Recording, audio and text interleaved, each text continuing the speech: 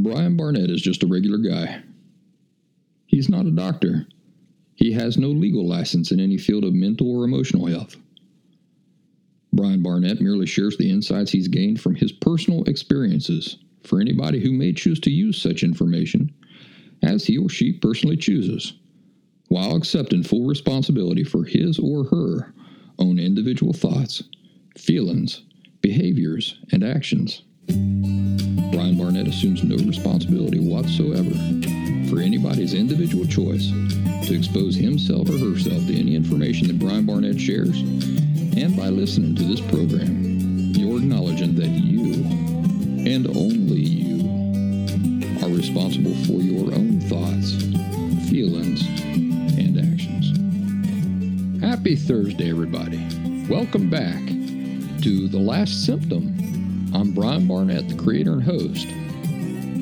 This here is where we talk about every aspect of authentic recovery from borderline personality disorder and emotional unhealth in general. I myself had borderline personality disorder, unaware, for the first 35 years of my life, and I managed to authentically rid myself of it over the course of roughly 7 years. So yes, borderline personality disorder is curable. Anybody who tells you different is not worth a second more of your time. We have a lot to talk about today, so I'm not going to dick around too awful much. Today, we're going to talk about my number one advice if you consider yourself a borderline. And we'll get into that in just a few minutes. Guess what we're not going to be talking about today? That's right. The one thing everybody's talking about today. And just so future listeners are able to figure out where in the stream of time this episode of the show was recorded, let me just say that COVID-19, better known as the coronavirus, it's all that anybody's talking about nowadays. It's the only thing in newspapers and on TV and on the radio, wherever you go, there it is, COVID-19 or coronavirus. In fact, the president of the U.S. of A. is going to address the nation here in just an hour and a half to talk about this pandemic, they're calling it now. The World Health Organization has labeled it that now. So that's what's going on, and I'm sure a lot of you might be feeling some stress or anxiety about it. And you know, some stress and anxiety is natural, and it's good to take practical steps to ease that stress and anxiety. What are some examples of practical things that you can be doing to ease your stress and anxiety? Well, Kate Taylor said it best today in her article for Business Insider. The article is titled, and this is a mouthful, so bear with me here. The article is titled, "Traveling Nonstop for a Month Gave Me Early Exposure to Coronavirus Panic. Here's my advice for battling stress around the outbreak." Whew, boy, that is a mouthful of a title, ain't it? What are some of the good things Kate Taylor says in her article? So I'm going to do them here in reverse order and just mention 5 or 6 of them, and we'll back up all the way to number 1, and I will reveal Kate Taylor's number 1 bit of advice for managing your anxiety here. Number 6 is wash your hands. I hope I'm not the only one doing more of that these days. So if you haven't gotten into the habit of washing your hands, 10 times more regularly than you're used to, why don't you start that today? You'll automatically feel like your situation has improved, because it will have improved. Your odds will be better. Number 5, she says, stay healthy more generally. In other words, exercise, vitamins, eating right. That's something very practical you can do. Number 4, she says, prioritize your emotional health. She actually says mental health, so I've updated her words so that it expresses her intended notion accurately. Prioritize your emotional health. So if you've been following my work for very long, you should already be doing this. Your emotional health always comes first, don't it? And this may just mean taking time out for a hot bath, or it might mean getting more sleep than usual. Number 3, she says, stay flexible. And no, she's not talking about playing Twister. What she means is be willing to cancel plans and things of that nature. She says, while experts have predictions, it's impossible to guess how the outbreak will impact you as an individual and others in your specific community at this point. Instead of focusing on what might come next, now remember, I have taught you, Brian Barnett, have taught you in the past that you have complete control over what you choose to continue thinking about, right? And about how you will choose to think about it. Kate Taylor says, instead of focusing on what might come next, it helped me to accept that I would be adapting to the changing circumstances. So Kate there is offering some stellar advice, I think. Number 2, she says, learn basic tips on how to keep yourself and others safe. You learn some basic, simple stuff. We would say common sense stuff, right? But maybe not common sense to everybody. But if you just learn some basic tips on how to keep yourself and others safe, that's going to bring your anxiety down a whole lot. Now here's the one I've been trying to get us to. Number 1, and this is really what I want to stress and emphasize. She says, do not go overboard on news consumption. She says, while it's good to know how to keep yourself safe, I also found it helpful to avoid going overboard on reading about every single case of coronavirus. Reading about the rise of cases in other countries only fed my fears. Some people may feel better reading every possible story about coronavirus, but in my case, and I suspect others' cases, it can be helpful to impose a limit on how much news you're reading and watching about the outbreak. I found that advice to be pretty spectacular and wise. You know, often we're guilty of freaking ourselves out, aren't we? But remember, nobody can make you watch a news program or read article upon article upon article about a thing that's only stressing you out and that you can do nothing about. Nobody can make you do that except for you, right? So if you're reading and just feeding yourself, feeding all your fears with all this stuff, who's to blame for that? Isn't it you? You can turn the channel. You can flip to a different article and read about something else.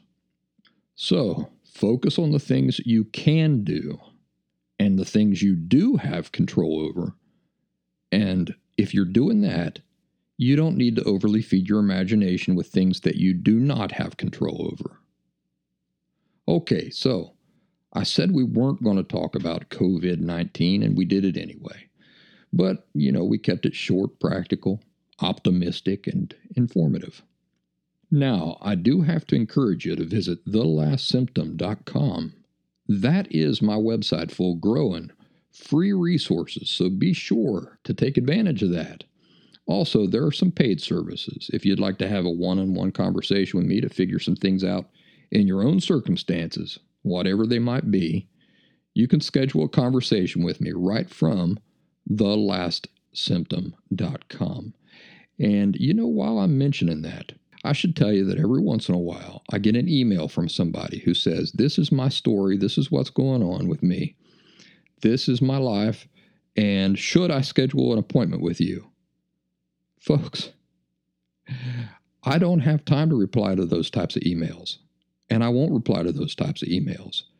I appreciate that you reached out to me, but if you're asking yourself if you should schedule an appointment with me, or if your circumstances are something that you could gain some insight on by scheduling an appointment with me, there's your answer. The answer is yes. Also, I get emails from people who say, hey, I'm thinking about scheduling an appointment with you, but can you answer these questions for me? No, I'm not going to reply to that message because you're trying to get around the arrangement I have in place for you to have that conversation with me, right? Those conversations support this work. They allow me to continue doing what I'm doing. So please, if you're asking me if you should make an appointment with me, when you know how to make an appointment with me, right from thelastsymptom.com, and we can have the conversation that you're writing me about, I'm not going to reply to that message, all right, because I don't have time, and I say that in as friendly a way as I can. I don't have time. There are many people constantly reaching out to me. The ones I give priority to are the ones who support my work, because then that allows me to help other people. It allows me to keep doing this, right? And, I don't want to put a hair in anybody's biscuit, but I think that needed to be said. All right, last thing I'm going to bring up before we get into today's topic is this. 2.5 to 3 years ago, when The Last Symptom was just getting off the ground, it wasn't even called The Last Symptom yet. And no, it wasn't even called The Last Symptom of Borderline Personality Disorder yet. It wasn't called anything. It was called Brian Barnett, The Brian Barnett Show. I created a YouTube channel, and it quickly skyrocketed past 500 subscribers. But I soon realized there was a problem. With this type of growth and demand, I couldn't have my work operating with different titles and identities across platforms. So I very reluctantly created a brand new YouTube channel, and I discontinued the old channel. Folks who have been following my work for a while will remember that at that time, I predicted that I was going to take a serious hit as far as my number of YouTube subscribers went, that I was going to lose hundreds of subscribers that I wouldn't regain, my momentum would suffer, and it might take a while for me to regain that number of subscribers again. It was a painful decision to make. But with long-term growth in mind, I knew I had no other choice but to do it anyway. So that was when I created The Last Symptom identity, and I began creating all my work under the umbrella of that identity. Well, I just want to thank all of you who have helped the official YouTube channel again reach 500 subscribers.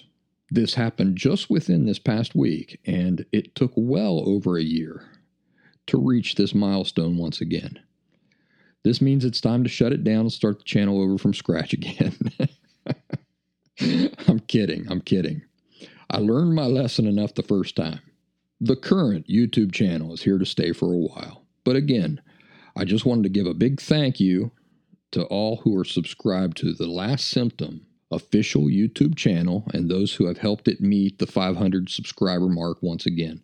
If you aren't subscribed to the YouTube channel but would like to subscribe, the link to do so is at thelastsymptom.com.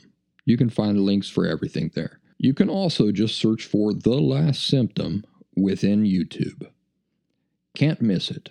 An orange is there, and it even says The Last Symptom, so you can't go wrong. So I'd encourage you to do that. Please subscribe to the YouTube channel. I keep saying one last thing, and then we'll get into today's topic. Really, one last thing. As you probably know, my work is greatly supported by donations through thelastsymptom.com. I appreciate so much those donations. I also recognize that not everybody's in a position where they can offer a monetary donation, but many of you might still feel a desire to support this work in some way. How can you do that? Well, by subscribing to the channels, by pressing like. You can do it by sharing the content. These are all ways that you can show your appreciation for the work that I do.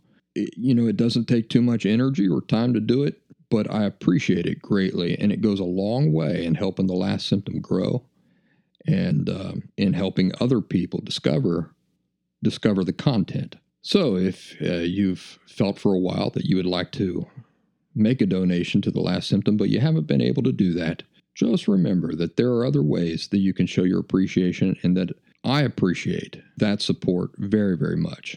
If you can just hit like, hit subscribe, pass it on to your friends, tell people you work with about it. They might benefit greatly from this information as well. Alrighty, let's get into today's topic. My number one advice if you consider yourself a borderline. Here is my number one bit of advice. Are you ready? It's going to surprise you. My number one bit of advice is to stop considering yourself a borderline. Did you hear me correctly? I say my first bit of advice is that you stop considering yourself a borderline. Stop referring to yourself as a BPD and as a borderline and as a PWBPD. You don't understand how destructive this one thing is to your recovery. It's enormously destructive. As human beings, we unconsciously or subconsciously understand that we can never be anything other than what we just are. Whatever you are, that's what you are. A bird is never going to not be a bird.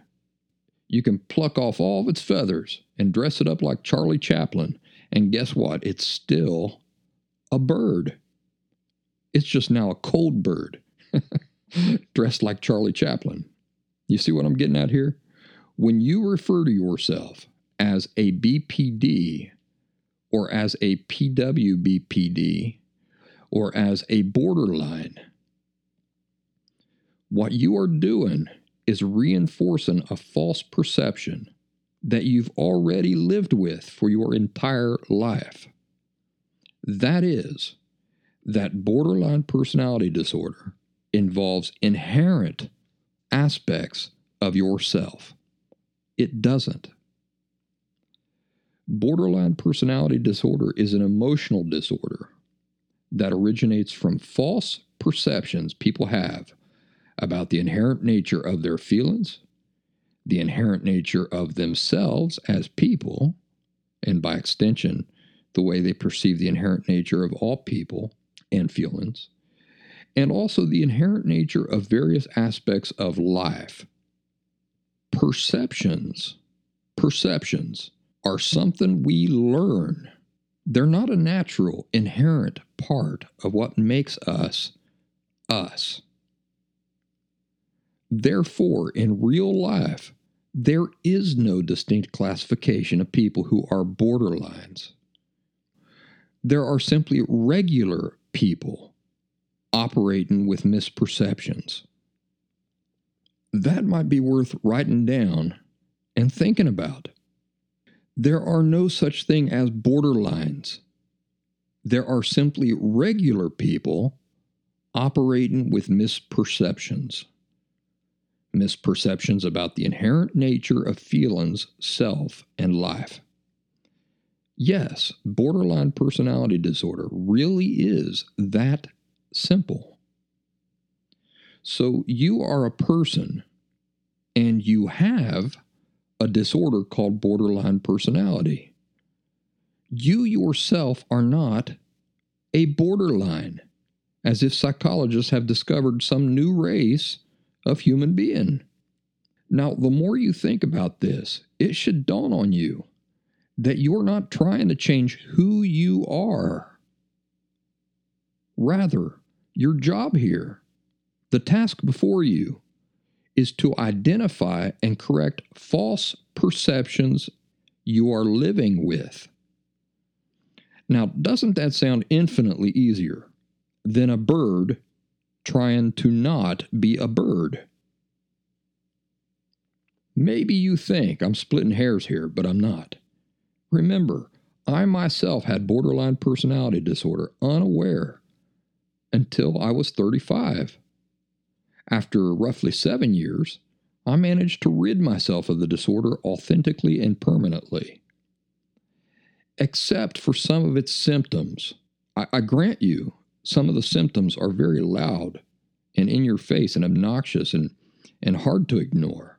But except for some of these symptoms, the entire disorder itself is built upon extreme subtleties. The underlying cause is subtle. The way our parents communicate the messages that cause us to develop borderline personality disorder in the first place is extremely subtle.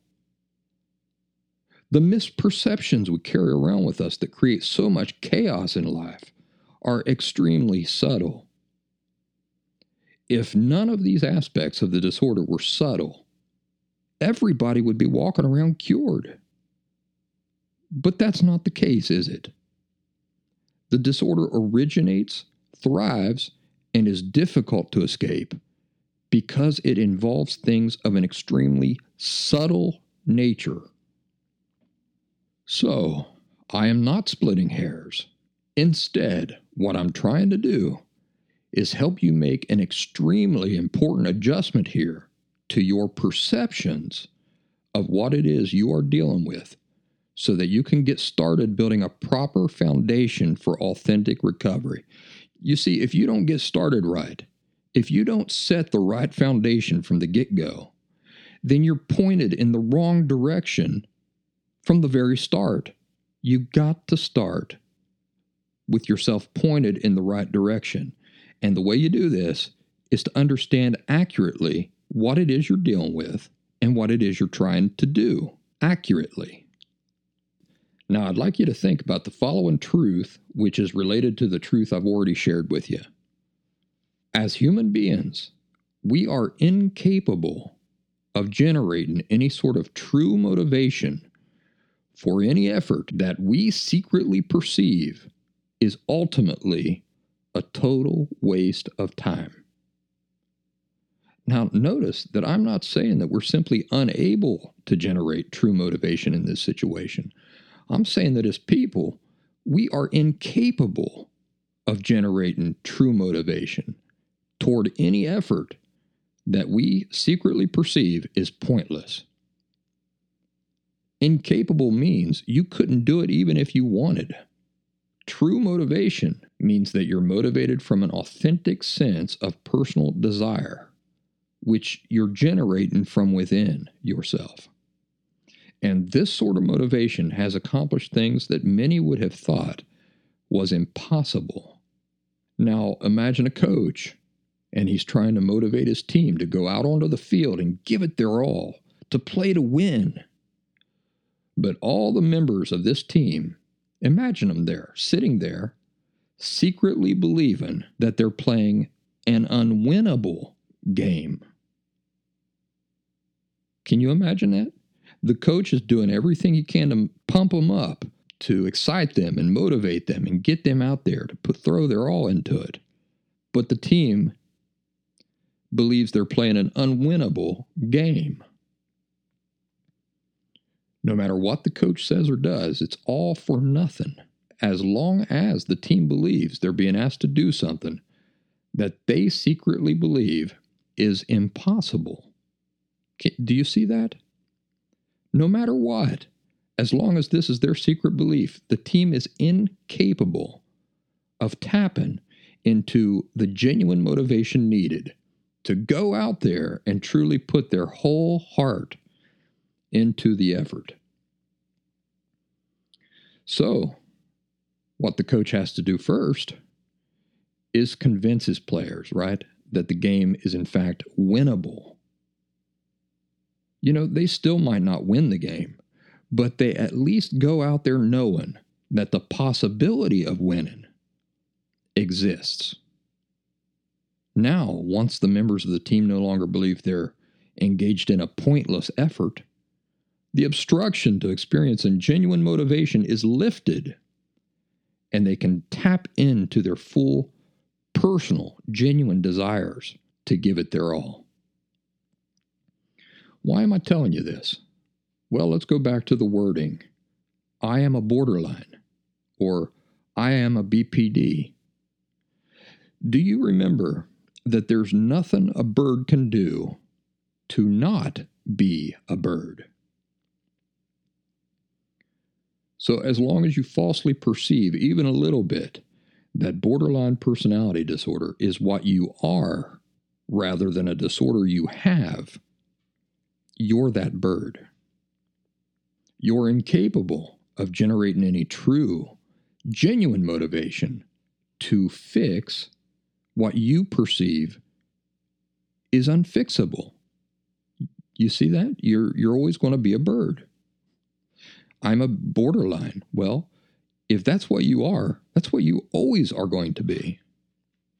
When you walk around with this subtle perspective, you may give it a good try. You may give recovery a good try, but you will eventually burn out. You'll give up. You'll lose interest because you're always going to be you. You know this. And nothing will ever change what and who you just are.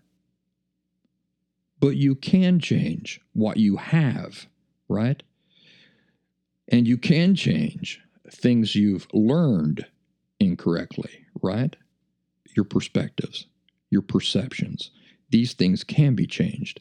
That is the task before you, not changing who and what you are. When you understand that borderline personality disorder is not an inherent part of you, it's not like your eye color that you were born with, or your race, or your height, or the sound of your voice. It's instead separate from you. And once you realize this for real, you've removed the obstacle that subtly prevents you from tapping into genuine motivation to work to fix the problem for real. What is the problem for real? The problem is your misperceptions about feelings, self, and life. So reject any source of information that refers to people with borderline personality disorder as borderlines and related terms that equate the disorder people are living with to who they inherently are as people. If those sources of information cannot even get this part right, the foundation of your recovery, then they're going to lead you astray in much more dramatic ways in other areas of recovery. So, there is my number one piece of advice for anybody who considers themselves a borderline. I was just thinking of everybody and kind of thinking about what kind of circumstances y'all might be in, the anxieties that you might be dealing with, or the complete lack of anxiety you might be dealing with. And I thought I'd just hop in and entertain you a little bit and get your mind off things. First of all, if you're somebody who is being directly affected by this COVID-19 virus, I just want to say that you're on my thoughts. I'm sorry that you're dealing with that, and I hope that you recover real soon. If it's somebody close to you, maybe an older family member that's dealing with this thing, I just can't imagine the stress that you're dealing with. And I hope that that family member comes out just fine. When we're all watching the news and hearing these things in the news, we sometimes forget that the people that we're hearing are being affected are real people with real families.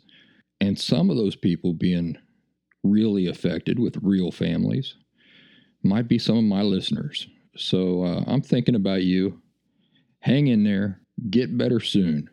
We all want you back on your feet and back in the game as soon as you can be. So be good to yourself and don't overdo anything. For the rest of y'all who are just hearing about this in the news and you haven't yet been directly affected by this, what is my practical advice in the face of all this for you? My advice is a few things. First, whatever you do, don't join in with all of the scoffers. You know what scoffing is, don't you? Scoffing is laughing incredulously at something. Oh, yeah, right. Could never happen to me. So my advice is to not join in with all the scoffers, those people who are scoffing and saying that this is no worse than influenza or the flu. So don't be suckered into complacency by those who are trying to ease their own anxieties by telling you that there's absolutely nothing to worry about. But also, on the flip side of the coin, the last thing you want to do is join in with the doomsday crowd. Anybody talking about only worst case scenarios and trying to paint a picture of a post-apocalyptic world. Both of these two groups of people are both suffering from the same problem. And do you know what that problem is? Extremism. And extremism is not your friend. Instead, there's a sweet spot. Yeah, a sweet spot right in the middle somewhere where we'll see the truth eventually play out. And that sweet spot is called balance and reasonableness. What do I mean? Well, I mean the same thing I said in this past Thursday's episode of this podcast. Make sure you're doing the practical things that you're capable of doing. And if you're doing this, don't sweat the things that are out of your control.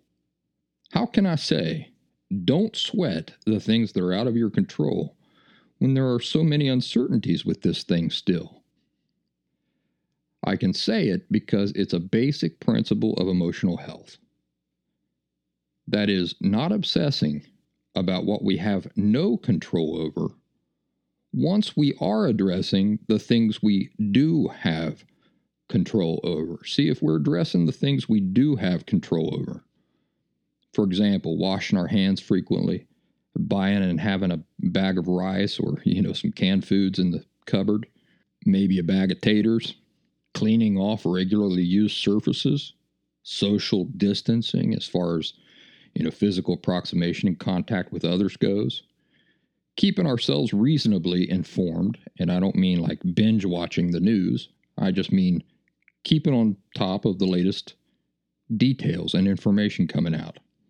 When we're doing this, we can be satisfied that whatever role we have in the situation, we are fulfilling that role. And when we do that, that brings us calm. The parts we have no control over is the weather, ain't it? And we have no control over the weather. Does it ever make sense to pace around trying to control things we have no control over with our feelings and our willpower? Do you know what you're doing when you're walking around, allowing your feelings to get caught up in the uncertainties of what you're imagining could happen in the future? It's a waste of that energy. It's like a big jumbo jet that has so much fuel, but as it's flying, it's losing 75% of its fuel just seeping out into the air. It's not fueling the airplane at all. It's just being entirely wasted. So our emotions really are our energy and our attention. Where do our feelings come from? They come from our thoughts.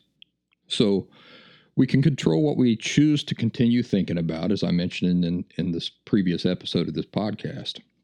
But I think one thing we can all agree on is that it doesn't make sense to waste our emotion and energy on something that we have zero control or power over. So, like the weather, we have to wait and see what it's really going to do, which is often the opposite, right, of whatever the weatherman says. And then we make choices for ourselves based on the reality of what the weather simply does, which is entirely out of our control. We get an umbrella. We put on a rain jacket and pants. We stay inside. Whatever it is, we have tons of power and control, but only over anything that involves ourselves and our choices and our actions for the most part.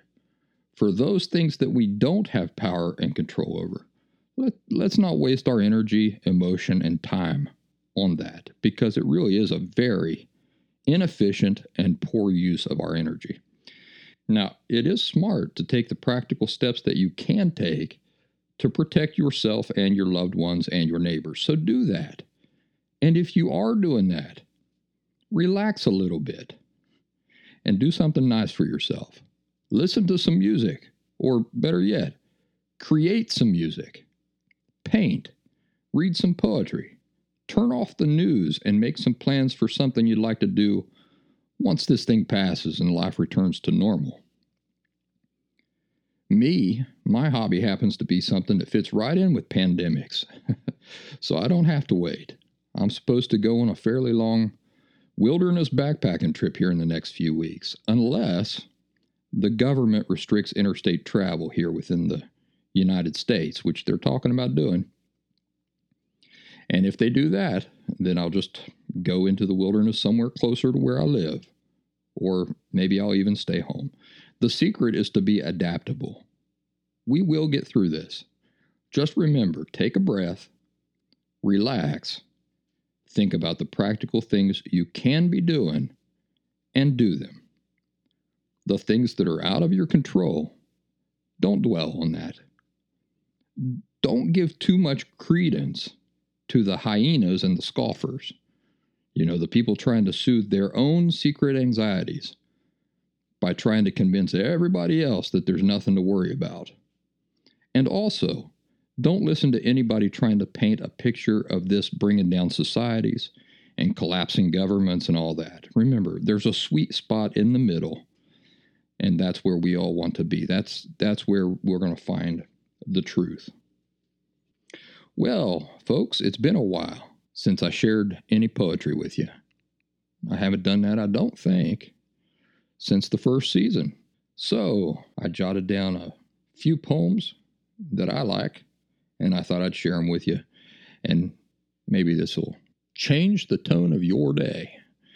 The first one I'd like to read to you is from Edwin Arlington Robinson, 1869 to 1935. And this is a beautiful poem. It's called Golden Wheat Shafts. Golden wheat shafts, where long the shadows of the wind had rolled. Green wheat was yielding to the change assigned, and as by some vast magic undivined, the world was turning slowly into gold. Edward Arlington Robinson, 1869 to 1935. The next one is a sexy poem. Oh, you're going to like this. Especially if you're a sensual, sexy person, you're going to like this. This is called Animals by Frank O'Hara, 1950. Have you forgotten what we were like then, when we were still first rate, and the day came fat with an apple in its mouth? It's no use worrying about time, but we did have a few tricks up our sleeves and turned some sharp corners. The whole pasture looked like our meal. We didn't need speedometers. We could manage cocktails out of ice and water. I wouldn't want to be faster or greener than now if you were with me. Oh, you were the best of all my days. Animals. Frank O'Hara, 1950. And finally, W.B. Yeats, 1865 to 1939. The Lake Isle of Innisfree. I will arise and go now, and go to Innisfree, and a small cabin build there of clay and wattles made. 9 bean rows will I have there, a hive for the honey bee, and live alone in the bee-loud glade. And I shall have some peace there, for peace comes dropping slow, dropping from the vales of the morning to where the cricket sings, where midnight's all a glimmer, and noon a purple glow, and evening full of the linnet's wings. I will arise and go now, for always night and day I hear lake water lapping with low sounds by the shore, while I stand on the roadway or on the pavement's gray. I hear it in the deep heart's core. The Lake Isle of Innisfree, W.B. Yeats, 1865 to 1939. Hang in there. We'll get through this. For those of you who are dealing with this directly, well, I just want you to know that, you're not an abstract story on the news or a statistic to me. You're a real person to me, and I'm hoping the best for you and for all your loved ones. But hang tight, hang tough, and we hope to see you on the other side, healthy and back on your feet very soon. We've reached the part of the show that I like to call the encouraging finale.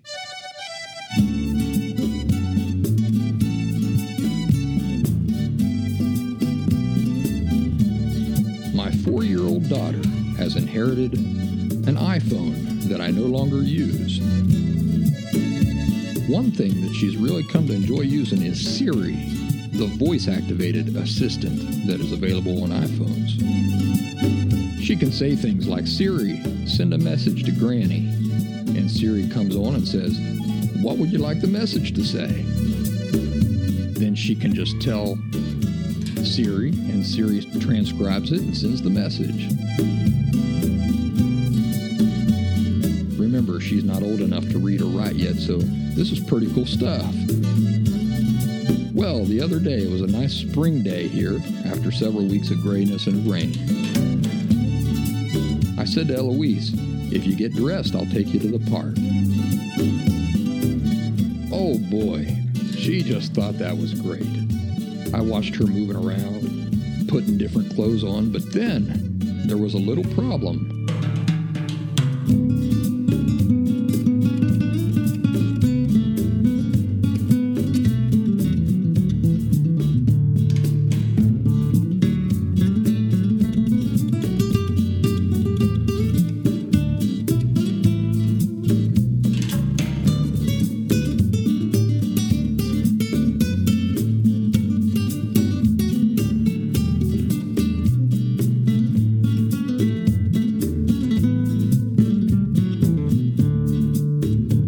She had one of her tennis shoes on, but she couldn't find her other tennis shoe.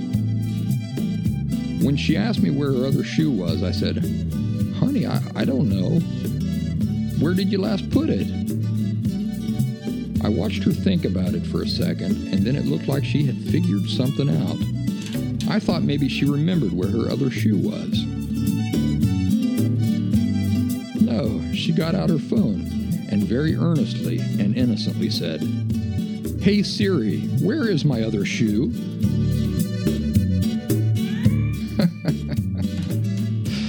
Oh, the innocence of children is a beautiful thing to observe.